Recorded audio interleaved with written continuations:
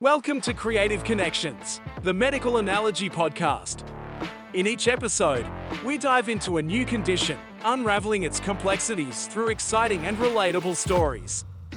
The series is brought to life by award-winning voice actor Ben Houck, and if you want more, I invite you to visit rickycumurford.com/store, where you can purchase the textbook, available in paperback and ebook formats. Enjoy the episode, and happy learning.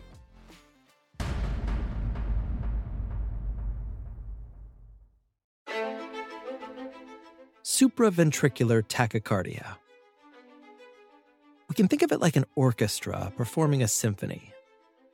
In a perfect performance, the conductor, which we will call the sinoatrial node, sets the tempo and rhythm, ensuring that each section of the orchestra, such as the AV node and Purkinje fibers, all play in perfect harmony. Together, they instruct the musicians, cardiac electrical cells, to synchronize their actions, creating a beautiful melody we call normal sinus rhythm. But what if, during the performance, a rogue musician, an ectopic beat, or a re-entrant circuit decides to play at a faster tempo? Suddenly, there's confusion among the other musicians. They try to keep up with this rogue performer, but a cacophony ensues as they struggle to maintain a unified rhythm. This chaotic and rapid performance parallels SVT. In SVT, an abnormal electrical impulse originating above the ventricles causes the heart to beat faster. The intensity and duration of this discordant symphony, or SVT episode, can vary. Sometimes it's a brief self-limiting event, which is like a rogue musician who quickly realizes and corrects their mistake.